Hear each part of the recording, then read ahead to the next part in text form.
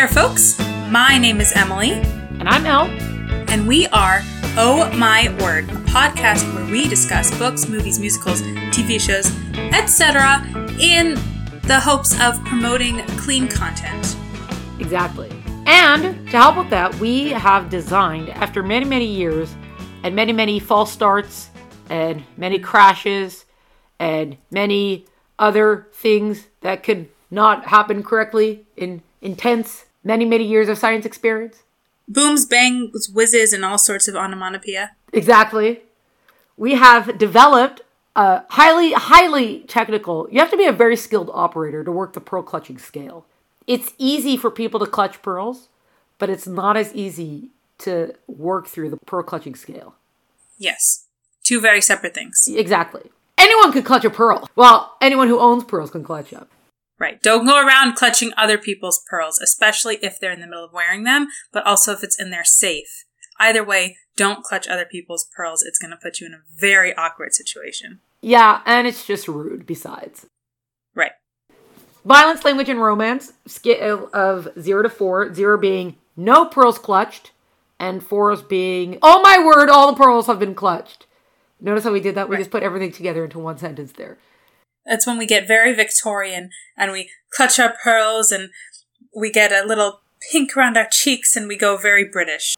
No, okay. We can't help it. Emily goes and gets very Victorian, and she'll even dress up sometimes, and she'll put on the dress and everything like that. So that's when I'll usually know if a lot of pearls are being clutched, because if I could just glance at Emily, and she's wearing all the clothes, and even has the kid gloves on, not like, kid, like, that's what they used to call them, like the little gloves on, then I know. For me, it's not as easy to tell, because I just stay in my regular clothes, which is a hazmat And you're also suit. Constantly in a state of outrage and shock, whereas the rest of us sort of... There's the ebbs and flows. There's ebbs and flows. Exactly. Yeah, there's tides. And yeah, well, fine. Granted, that as well. I also believe that if you're going to do something, then you do it right. And if you're going to say, oh my word, and clutch some pearls, and you don't do it in a pair of jeans and a t-shirt, you do it with some petticoats on and a high collar and some pearl buttons and kid gloves. And you gotta really get into something. That's all. Yeah. Well, there's no room for petticoats in the hazmat suit. Not like I would have them anyways. But if I would have them, there would be no room for them here. Right. It would take up a lot of space. There's no segue there. Darn. This moment of how can I turn it into... Well, maybe there is. That would be a great moment if you figure out the segue from there. I know. I was trying to figure out something about, clothing and the changing times of clothing. Maybe. Or something like that. Something voluminous that would fill space. Yes, that too. But as we've mentioned before, it's really a shame because sometimes I have great segues, but those are always the weeks when it's not my turn to come up with a segue. And then when it's my turn to come up with a segue, my mind goes blank. That's not either a segue. It's not either Unfortunately, a segue. So it's not either a segue. So I'm just going to get into it. This week, we are talking about Hairspray, the musical. It is set in the early 1960s in Baltimore, and pleasantly plump teenager Tracy Turnblad teaches her fellow Baltimoreans, I think that's how you say it, Baltimoreans, a thing or two about racial integration and body inclusion, like body positivity, after landing a spot on her favorite local TV dance show. So today we're going to be talking about the 2007 movie. Also, Elt has seen a couple of productions on stage. So the story generally, but it actually, I didn't know this, it actually originated not on Broadway, it originated as a movie.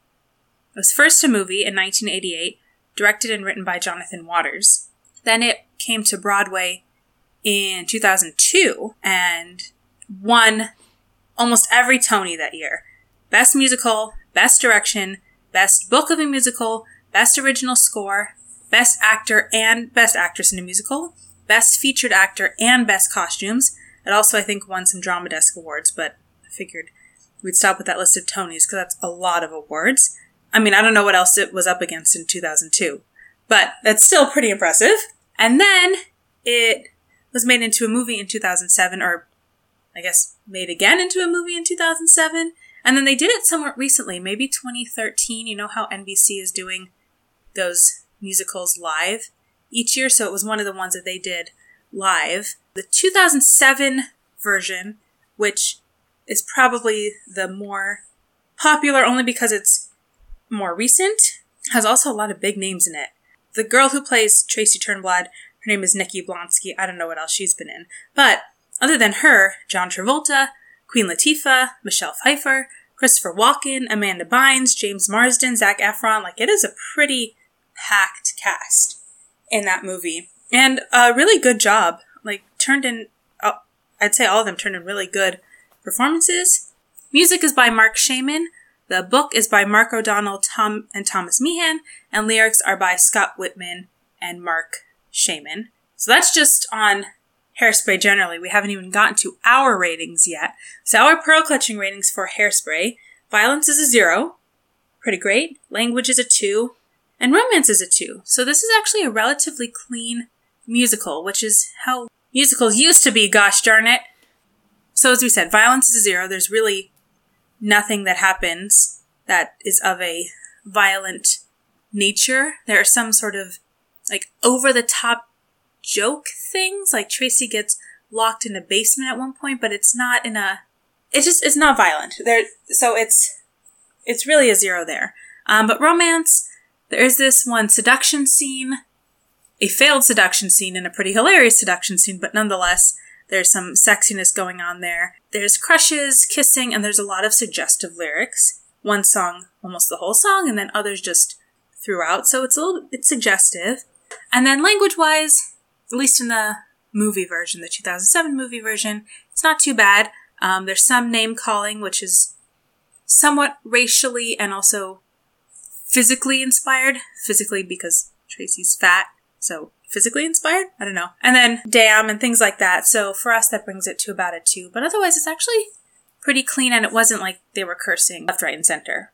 This is also one of those musicals that because it's a high energy musical, big colors, colorful, high energy, upbeat music sort of thing. There are some slow songs, but as a general idea, so you have to be like us who looks beneath the surface versus just watching it. You can enjoy it on surface level, but if you want to know what's going on beyond that, you're going to have to start paying, look a little closer. And then you see like, wait a second, what are the lyrics of this song again? Why is he singing this?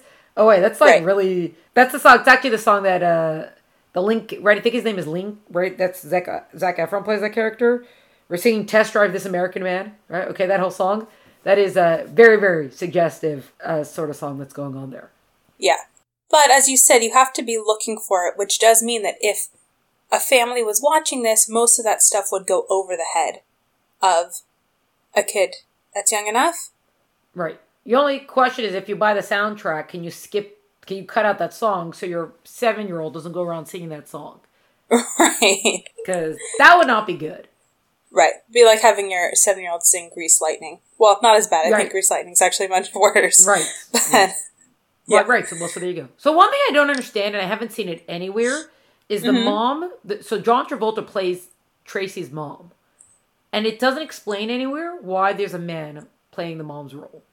Okay. I looked it up because I knew you had a question about this. So in the original movie version, the actor that played the mom was a crossdresser. So then when it came to Broadway, I don't know who auditioned for the role. I don't think it was limited to men, but it just became a thing. But it wasn't meant to be a drag thing. It was just meant to be, like, I was reading the director talking about it, and they were saying, just like Peter Pan on Broadway is usually played by a woman, this is played by a man, and that's just sort of because of the precedence. And it's really not supposed to be a man it's not supposed to be a man doing drag. It's supposed to be a woman, it just happens to be played by a man, but it's not, supposed to be a... Right, but it's a still... thing, It's a what if it's precedence. They just came out with Company with a female singing, doing the lead role. You know what I'm saying? So, since when did Broadway ever care about precedence? And also when the precedence... No, it doesn't... Why would you do it for the crossdresser to begin with? Just because you liked him, you want to give him a role, so why does he have to be the mom? That's Well, yes. No, it doesn't have... Well, and they said it doesn't have to be. Like, there are productions where it's played by a woman. So, like, you know, if you're doing your local production or whatever, it doesn't have to be a man. It just has happened to be that in the big productions of it, that it's been a man. But there's not... I don't know. No one seems to, like, be married to it or anything. It's just sort of been the thing that has happened. It's still a curious thing. Even if there's nothing behind it, it's just a curious thing that they've done and keep doing. That's all. Now, That's fair. Yeah, the one thing about this is that it always reminded me of, well, when I finally saw Memphis kind of reminded me of Hairspray plus Dreamgirls, Get You Memphis. Because Hairspray does address certain things. So in the film, Queen Latifah, the song that she's singing is, you know, I Know Where I've Been, which is about racial stuff, that blacks and whites should be able to sing and be on the same stage and be on TV together. Or you have like an interracial couple that the mom's going to also lock her up and shit, you have to find out about that. But because it's this, like, colorful pop sort of thing, when you listen to the Queen Latifah song, it could really affect you. But as a general thing, in the story itself, you're seeing it and you know exactly what's going on. But the impact of it is not the same as, like, the way it is in Memphis. Memphis takes it and gives it, I guess because it's not just supposed to be a flashy colored light sort of thing, Memphis. One thing that Dreamgirls kind of has is that it's just a long musical. So Memphis is a shorter musical than Dreamgirls, so that's why it feels like it got both of those a little bit. It's like the better version of both of those. That's at least to me what it is. Yeah, because it's also about trying to get the black voices on the radio. Right, well, they call it like the black music on the radio. Is it jazz that he's very into, and he's trying to get jazz on the radio? Not him singing jazz, but there's a black singer that he wants her to be on the radio. And that's kind of what Dreamgirls is, that also, that they're trying to get the black singers to build up their careers and get them out there and get their voice, you know, singing out, and then, you know, they could be on any radio station.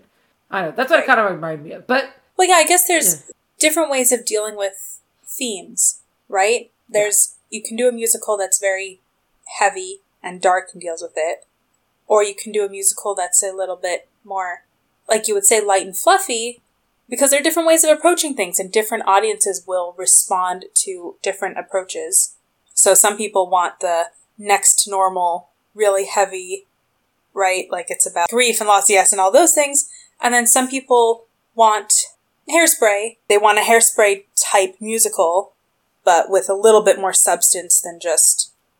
I mean, they still could have told a story about a fat girl trying to get onto TV. You know, that's still something, but they wanted to add the racial component to it also. But it's just a different way of approaching a topic, right? There are just multiple ways of approaching a topic. It's the high school version. It's like a young adult version of a musical. Right. But it's a musical that's made for everybody. And then at least it's not like Grease, where the messaging of Grease is a little bit confusing of she has to change, she doesn't have to change, he's changing, who's changing for whom over here. It's a little bit more... Tracy does not change. She's a heavyset girl. She gets the hot guy, which is kind of like the dumpling thing, right? They still end up with a jock, or they still end up with the hot guy sort of thing. But it's not about, I have to change myself.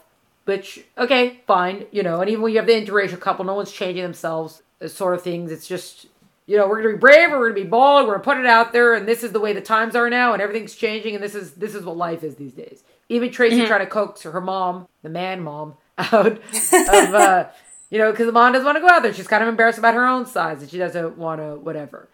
Like, no, Mom, it's a new era now. Anyone could go out in the streets, which is kind of unfortunately true, but led to a bunch of other things. But right, yeah, you know, sometimes if you want to do like the more serious messaging, and you don't want it to be preachy, which nobody really appreciates preachy either. You know, so if you try to do it more upbeat, and you do it more with the upbeat songs and the bright lights and so maybe that's a better way to do it. Mm-hmm. I wouldn't think the messaging gets lost totally, but it's really a conversation starter when it's in Hairspray versus being in Memphis or Dreamgirls or something. Mm.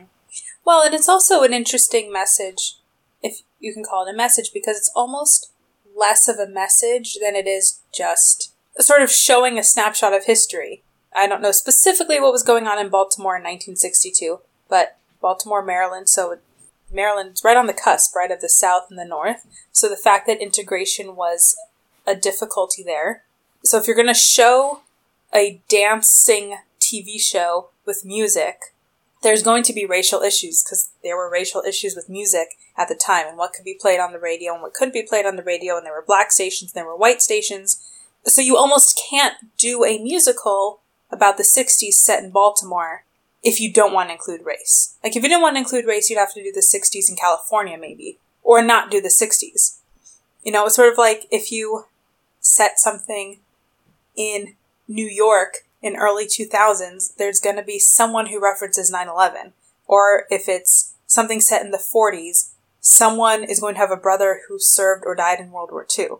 You know, even if it's not about that, it's just the historical framework, and that's going to be part of it. I mean, yes, obviously when they wrote Hairspray, that was, the racial component was part of it, because they could have picked any era, theoretically, or any time, or any place, so it's not like it just happened, but it's also different because they were just, it's integration, it's not anything radical, but they're just showing a time and place. It's interesting, the body positivity sort of message with it, because it seems like that's something of more of today, but I guess there they put it in also, that it's just the full-on acceptance. We have to accept everyone for the way they are and what they are, which, going back to the whole change thing, there's truth to that, but it's also not totally true that everyone's just perfect exactly the way they are, right? There's a balance between, we all have to be working towards self-refinement and trying to make ourselves better, and just because we're born a certain way doesn't mean we have to be stuck in that place, versus you shouldn't just throw someone out for an external feature or something like that. Yeah, there has to be a balance of both. And really, the fact that she's fat seems to take a back seat to the racial stuff pretty quickly. You know, at first there's like the perfect blonde girl who's making all these comments about her, and like, oh, you can't dance here because you're fat. But really, it ends up becoming more about race anyway. And it's almost the mom, actually, right? It's the mom's own body discomfort. She's a little bit of a recluse, right? Like, we learned that she hasn't been out of the house for 2 years because she's uncomfortable with the way she looks. But it doesn't really seem to be at the forefront as much as the fight for integration on the TV show. Right. But anyway, it's fun. It's a good musical. It's sort of what you want from a musical. Mostly, well, at least this is for me, mostly upbeat songs. I can handle like 1 or 2 ballads, maybe, in a musical, but that's about my limit. Anything more than that, and I tune out. So, fun, good songs, earwormy, you know, they get stuck in the head, great costumes, great dance numbers, and a story that's coherent. You know, it doesn't have to be a fantastic story. I don't think musicals necessarily they're not supposed to be Shakespeare. You know, I think they're more about the spectacle, but they still have to be somewhat coherent, and you have coherence. And then you have all the other trappings of a musical, and the movie did a really good version of, I mean, I've never seen it on stage, so I can't really compare the two, and I think there are some songs that are cut out, which happens often for time and for staging and story, but it's fun. It's a musical. It's how a musical should be. Yeah, I don't know that I have any particular thoughts of it, specifically one way or the other. As in, specifically like, what is this? Or, wow, this is one of the greatest things I've ever seen. Yeah, it's like a middle of the pack musical, but it is, as we've talked about pearl clutching wise, pretty tame and clean. So it is something you can actually watch with your family, which is nice. Yeah, as long as you cut out the one song. Right. And if you could handle the seduction scene with Christopher Walken. Well, yes. Maybe you don't watch it with like your littlest kids, but it's pretty good. I don't know. It does what it's supposed to do. Yeah, I guess you could say that. Yeah. At least the movie. Again, I haven't seen it on stage, so I can't compare that. But it certainly makes you want to get up and dance when they do that song at the end. You can't stop the beat, and I always feel like if a musical makes you want to get up and dance, then it's definitely doing its job right. Well, good then. Emily's going to go off dancing now, and I'll just go back to my corner. The only problem is there's not enough tap dancing in it. Musical is really not a musical unless there's a good tap dance number. But that's not why it's not a great musical, because there's not really any tap dancing. Something Rotten's got tap dancing. Thoroughly Modern Millie, you know, Sing in the Rain, you got some great tap dancing. This one is just one step below. But that's okay. You know, it wasn't the right era. I get it. Great. Now she's going to pull out her tap shoes now also. Yeah, you said your headache went away, right? No. Oh, no. Big headache. Yeah, really big. Giant. Like, so big. Well, you know, hair of the dog, right? So if you already have a headache, then maybe me tap dancing will just fix it. I think we should try that out. I'm pretty sure it's medically sound. I'm going to go build an extension to the bunker that is totally even more soundproof than where we are right now. Oh, a dance studio. Perfect. Here, I'll come help. Thanks no. so much for listening, folks. We'll catch you next time. Cheers, people. Oh My Word podcast is brought to you by the pearl-clutching basement dwellers at Oh My Word, with theme music by Tim Bird. To keep track of all the great stuff we're up to, please follow us on Instagram at Oh My Word Podcast. Please subscribe wherever you listen to podcasts and leave a starry 5-star review. For full episode notes and details, please visit eltenenbaum.com. Thanks so much for joining us. Catch you next time.